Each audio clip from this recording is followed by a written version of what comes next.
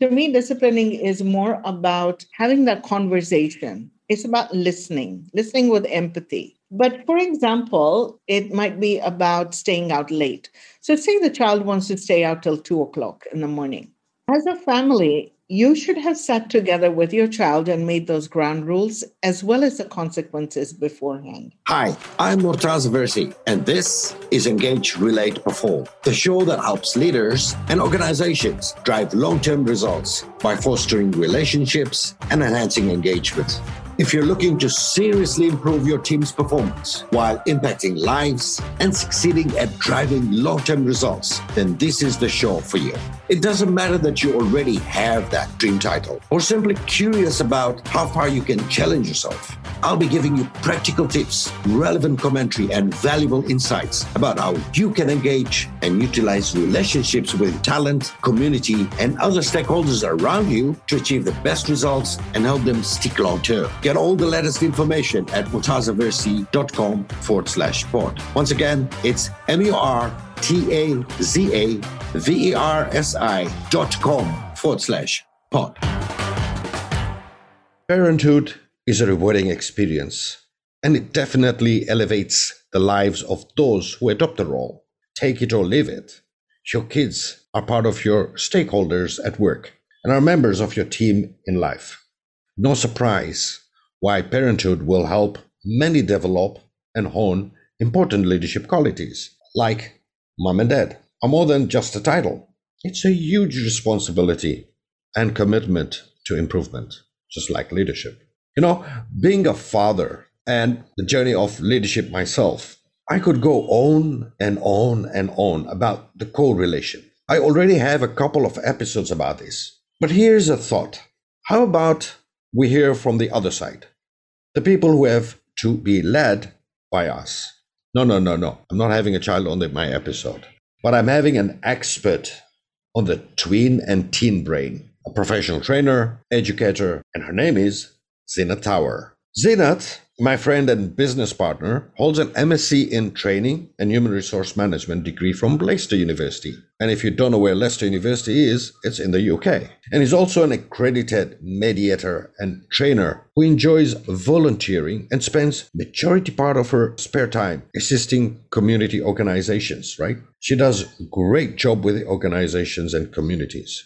Having worked in industry both abroad and in Tanzania, Zeenat manages to blend global cutting-edge management skills within the cultural context by adapting the content to suit local culture and circumstances. Today, she comes to engage, relate, perform to give us a sneak peek into the brain of the teen, to help us create a ripple effect that leadership at home is guaranteed to have in our lives.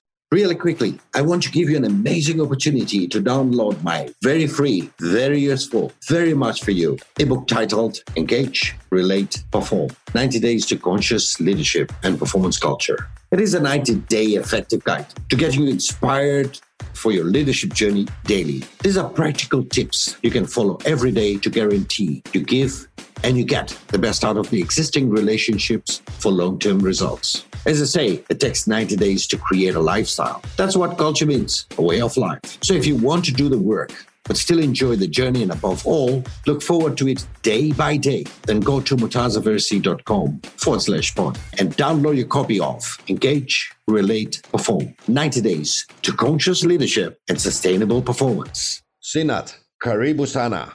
Thank you very much, Murtaza. Thank you for having me on your podcast. I really appreciate that.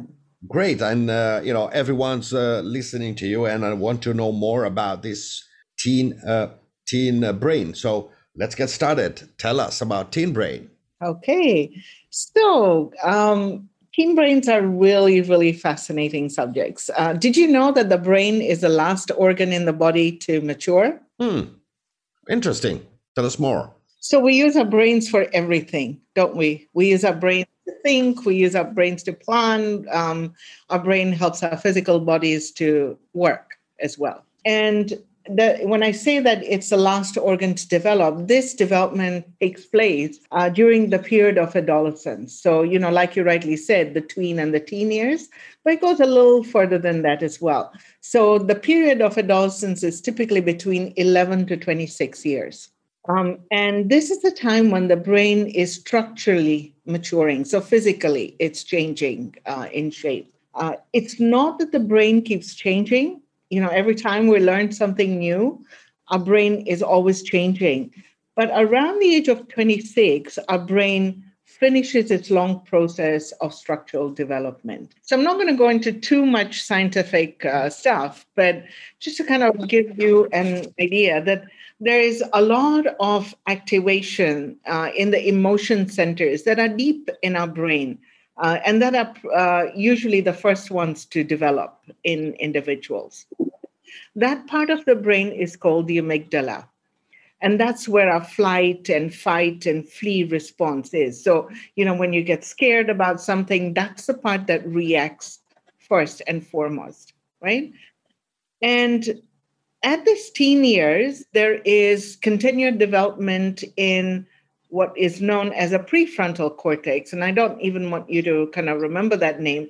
It's the part that's behind your forehead, right? And this is a part that helps us with reasoning. It helps us to think before we act, to make good decisions, to plan, to organize. It's really the CEO of the brain, right? So if you think about what a CEO in an organization does, this is what the prefrontal cortex of the brain does at that time. So planning, logistics, making sound decisions, empathizing with people, understanding everything. And what you're really explaining is exactly what happens at work situations, isn't it? Because you want to have those decisions, the creativity, everything that comes around with it, and yet we forget that the teen is where we start probably developing or helping to develop that perspective. And yet we want our workforce to come out and be creative, to be reasoning, to be more empathetic. Okay, tell us more about that. That's so interesting.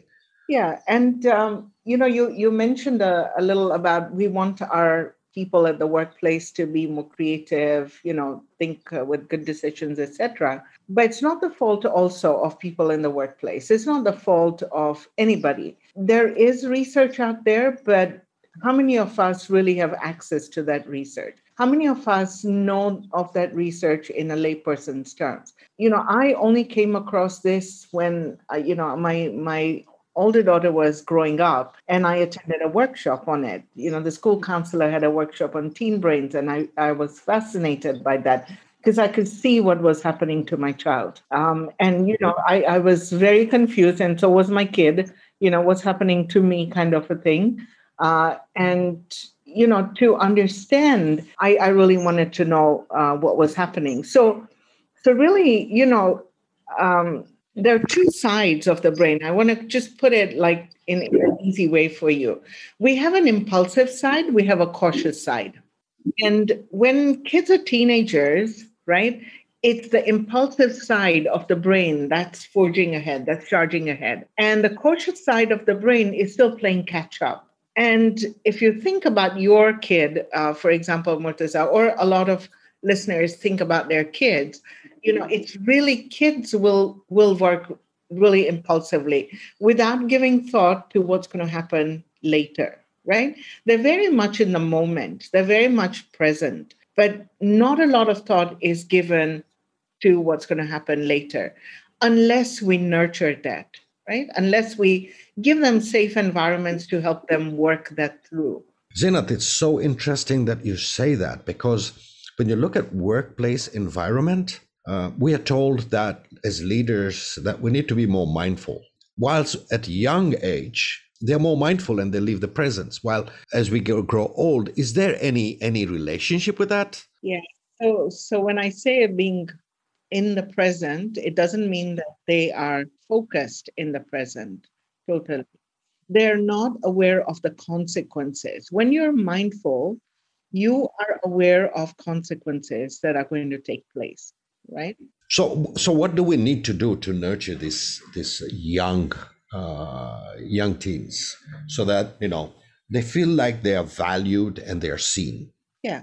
And these things start, Murtaza, from all angles of where this child is. So if you imagine the child in the middle and the environment around the child. So, that consists of their families, whether it's their immediate family or, other parts of the families. Also their school network, the schools that they go to and the relationships that they build there. It's also religious communities that they're connected with, religious organizations, other also environments that they're connected to. Their friends, right, who play a huge role in adolescents' life, right? So all of these, would have some say in how we develop and focus on and nurture basically the team, right? So when you say how do we do that, so I want to give you a few examples of how teenagers have managed to do that under a nurturing environment, right? So basically giving them the leadership role. That's what I want to really look at as well. Yeah. And I wouldn't really say, I mean, who is a leader? Is it the one with the title? I wouldn't say that.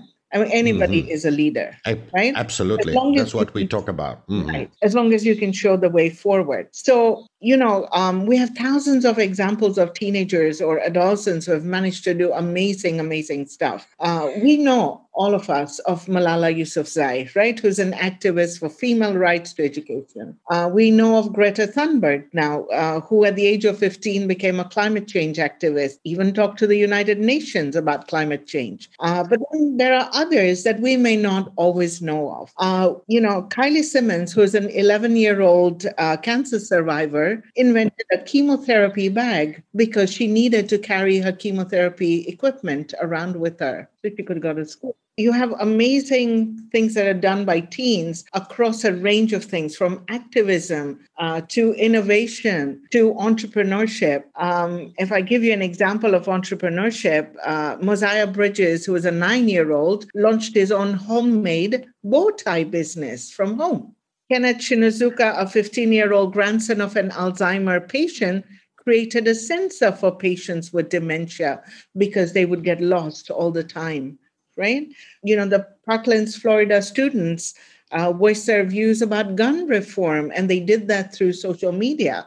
Remember, social media plays a huge role in our kids' lives as well. For the better sometimes, and sometimes not for the better. It's how we help our kids nurture this, right? That was my next question. How do you do that at home? If as parents, and parents are typically the ones who are around the kids, right? If as parents we can have our kids trust us, and they can see us as a guiding light for them, they will begin to build rapport and connect with what it is that we want to do. They may not always agree with what we have to say, in the short term, but eventually they will, right?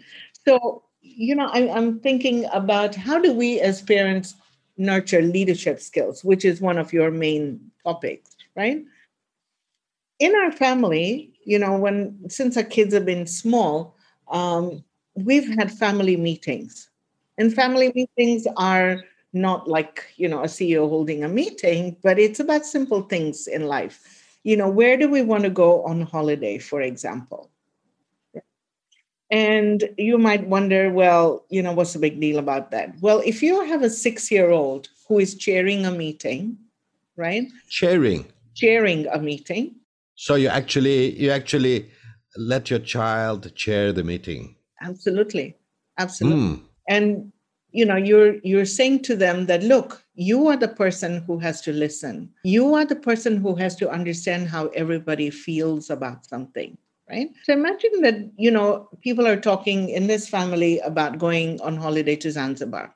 But one of the siblings wants to go scuba diving. Another sibling in the family is scared of water. You build empathy skills when the child will listen and say, well, I hear you that you really enjoy scuba diving, but this other sibling of ours is really scared of water. That's understanding the feelings of someone. But it's also building consensus, right? Because you're trying to get everybody on the same page. And that's not easy, even in a family situation. So, you are helping, children develop these skills in a safe environment where the child is not judged, right? And so you have your ground rules beforehand and say, the outcome of this is there's no judging anybody, right? And you follow through with that. But as a parent, you have to be the guide. So then that's interesting, because even when you look at the work environment, how many of us as CEOs, and I won't like to say leaders, but as CEOs, right? How many of us really allow our workforce to drive the meeting, to actually help them build their confidence? Because wherever I go, I hear team is not performing. And what you're telling me is really a relation between a parent and a child versus a CEO and a workforce. And we do that. Our behaviors at work and our behaviors at home really relate. So does it mean to say that how we behave at work, we will also behave in the same way at home? Yeah, that's an interesting question. Sometimes you can do different things at home and do different things at work, right? The idea is to respect individuals for having potential. And just like you're not going to be a helicopter parent in that you do everything for your child, you're going to allow them in that safe environment to make mistakes. So coming back to a family meeting, a child says, the child is cheering, 6 or 7 years old, and says, don't you know that your sibling, doesn't like scuba diving? The parent can guide them and say, well, you're the chair. That's not how we talk. And you're bringing them back in that safe environment and say, what's a nicer way to communicate this information, right? But it's a safe environment, non-judgmental, not just CEOs, but, heads of departments, team leaders, etc. We can all empower our staff, right? Just by allowing them that opportunity to show off their skills or to hone in their skills or to really nurture them so that they can grow as well, right? Which is interesting then to say, to point it out, that do we then become friends with our kids? Do we have that friend relationship with our kids? What do we do? How do we manage that? So our kids have enough friends. They have plenty of friends in their lives, right? Some who will show them, the right way to move, some who may not do so as much. And I think, for me, it's more about being a friendly parent rather than being a friend of my child. And what do I mean by that? By being a friendly parent, I have to role model ethics. I have to role model empathy. I have to be there to support and encourage my child. I have to be a guide for my child through role modeling. And we all know that role modeling is one of the best way that children learn. Right? Children, adults, everybody. I mean, we have mirror neurons. When I smile, you smile, right? Because those neurons are in our brain that allow us to do that. And if you remember also that this is a time, and I said this right at the beginning, that this is a part of the brain that's developing, the prefrontal cortex, which is right behind your forehead. And what is it doing? It's developing, but it's not developed. And this is the part that's do with judgments, making good judgments, decision-making, planning, organizing, empathy, etc. So as a parent, we need to be a guide for our kids, not to do things for them, but to guide them, to support them, to encourage them. And when you look at it in a different perspective, then there might be a time where a child does not do what is expected of him or her to do. How do we manage that situation? What should we do in that situation? What do you think needs to be done? So first and foremost, we need to ask ourselves the question, are they doing something that is not safe for them? Or are they doing something that we don't want them to do because we would have wanted something else done in our lives, right? So do we want our children to be a mini me? And a mini myself is going to be, I will decide my children need these things in their life. They have to have a career, for example, like the one I wanted, but I couldn't get, right? Remember that each child is an individual with a different personality, a unique personality. They have special interests, likes, dislikes that are very different from you, right? So they're not a mini you as a parent. So once we've done that and we change our mindsets about what it is that we want, and then we see this is how we want our kids to kind of grow up with good values. I'm not saying we don't have the values, ingrained in them, but we need to role model that. So to me, disciplining is more about having that conversation. It's about listening with empathy. But for example, it might be about staying out late. So say the child wants to stay out till 2:00 in the morning. As a family, you should have sat together with your child and made those ground rules as well as the consequences beforehand. So you might say as a family, come to an agreement, 11:30 is what this family is going to decide as coming back late. And this is, you can't go beyond that. And if you do, then there are consequences that the child has agreed to in advance as well. So they're very aware. They may not like it, but they're very aware of the consequences that are going to be there. So even when you follow through with those consequences, and what is our following through with consequences is not just you, the one parent parenting, it's both sets of parents, right? It's both parents, basically. If I say one thing and my spouse says something else, then I might be known as a mean mom and the dad might be known as a good dad, right? And that's not what we want. We don't want kids, building those differences right at that age. Both sets of parents need to be in agreement that these are the consequences and we're going to uphold them. So when you discipline your child, it's not really about, it's the consequences. Your child has to follow through. They're not going to like it, but they will respect you for it. And respect continues, doesn't it? It's not. I mean, it sounds a little bit like CEO and the HR, right? HR being the mom and the CEO being the dad, and he wants to be seen as good. But it's actually getting the child to be able to perform because you are there as a guide and you're not there as a boss, right? You're not there as a friend. You're pretty friendly with them. They understand the expectation and the consequences of not meeting that expectations, right? Absolutely. And we made it clear. Yeah, and really giving them the opportunity of leading so that they build up their brains as they go up, understanding how do they relate to people, how do they engage with them, right? How do they really get the meaning or build up the values that they uphold in the family. And that's where I see there the way we handle a child. And as human beings, what we like to do is we like to call a person a CEO, but also that CEO can be a mother or a father. But at the end of the day, they are leaders. We just understand the roles and responsibilities by defining. And that's what we talk at Noesis. We said, you don't have to have a position to be a leader. You can be a great mom and still be a leader, and you could be a team leader at your workplace, or you could be just a person who is doing clerical job and yet show great leadership because you already carrying that leadership aspect from your family perspective, right? And that's so nice and so insightful, Zeenat. Thank you for joining us. Asante sana for showing up, Zeenat. But I just need to answer questions that's left by our previous guest, Zeenat, and that was Daniel Kijo. If you were to design a curriculum or a protocol or a system or training program to allow an individual to become their best self, their most successful self, how would you set the climate for that? Like, how would you design that? How would you bring them up so that this person can excel?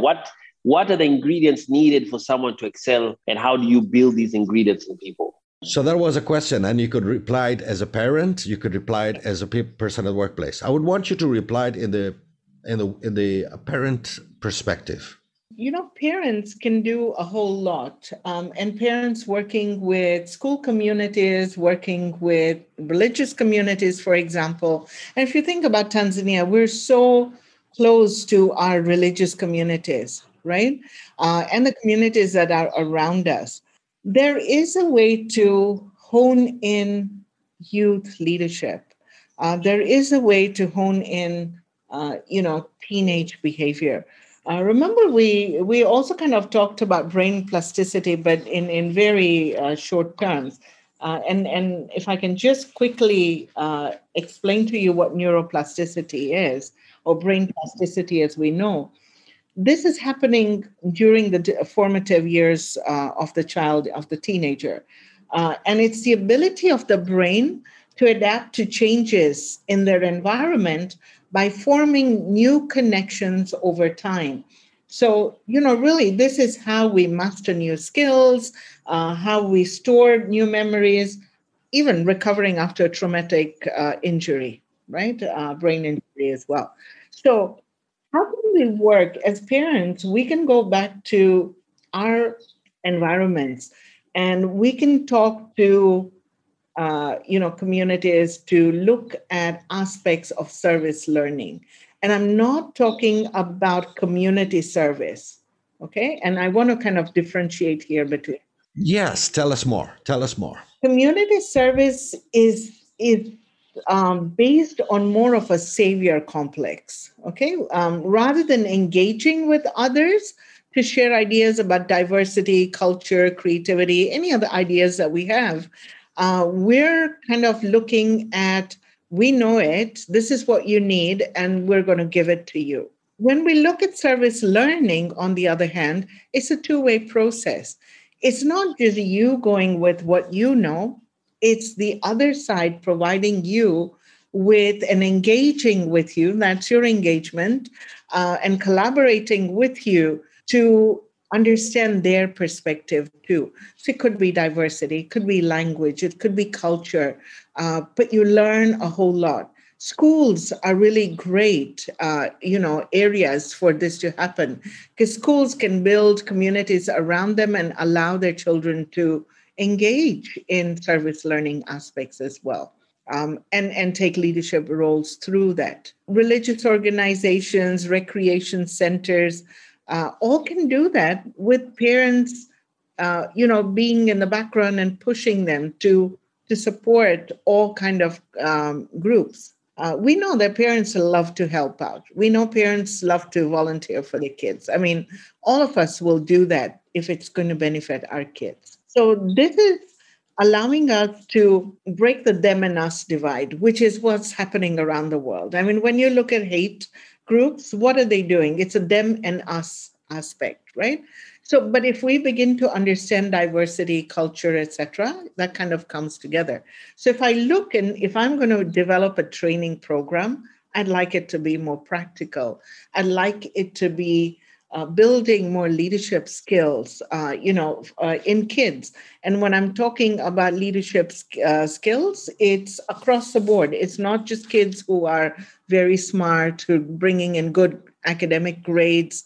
We're not talking about school prefects here. We're talking about all children at all levels, at all grade levels, getting involved in activities of service learning, irrespective of their grade levels, achievement levels, etc. Zeenat, our ritual is for you to ask a living question, and a question that the next guest would answer. So what's your question for the next guest? That's a good one. I hadn't really thought about that, but the one that comes to mind right away, because I'm talking about adolescents, is what initiatives can employers in Tanzania and worldwide, I guess, put in place that can help nurture and develop adolescents? Because now we know this is an amazing time of their life where the neural growth is going to take place and hone in right into adulthood. So I'd really like to know that. And finally, Zeenat, you get 30 seconds to send out a broadcast message to the world on your core philosophy. So there you go. Tell us what you want to tell us. It's really about developing people, I would say, in different ways, supporting people, encouraging them, guiding them, but doing so in collaboration, right? I feel collaboration is really important to make bigger things happen. And one of the main things for me is really trying to understand the other person's perspective and to understand, diversity, understand other people as well as individuals and bring them together with myself, with my ethos as well, and work together. So developing people, collaboration, diversity. Fantastic. So, ladies and gentlemen, thank you. Join us again next week, Thursday, on a new episode. And until then, merci beaucoup. Have a nice day. You've been listening to Engage, Relate, Perform, hosted by me, Murtaza Versi. Make sure you've subscribed to this show so you don't miss a single episode. And be sure to visit murtazaversi.com/pod to download all the resources, show notes, and all the freebies mentioned in this episode, including your copy of my highly effective ebook, Engage, Relate, Perform, 90 Days to Conscious Leadership and Performance Culture, plus extras just for subscribe. Once again, go to murtazaversi.com/pod and get everything you need. And we'll be back next week for more Engage, Relate, Perform.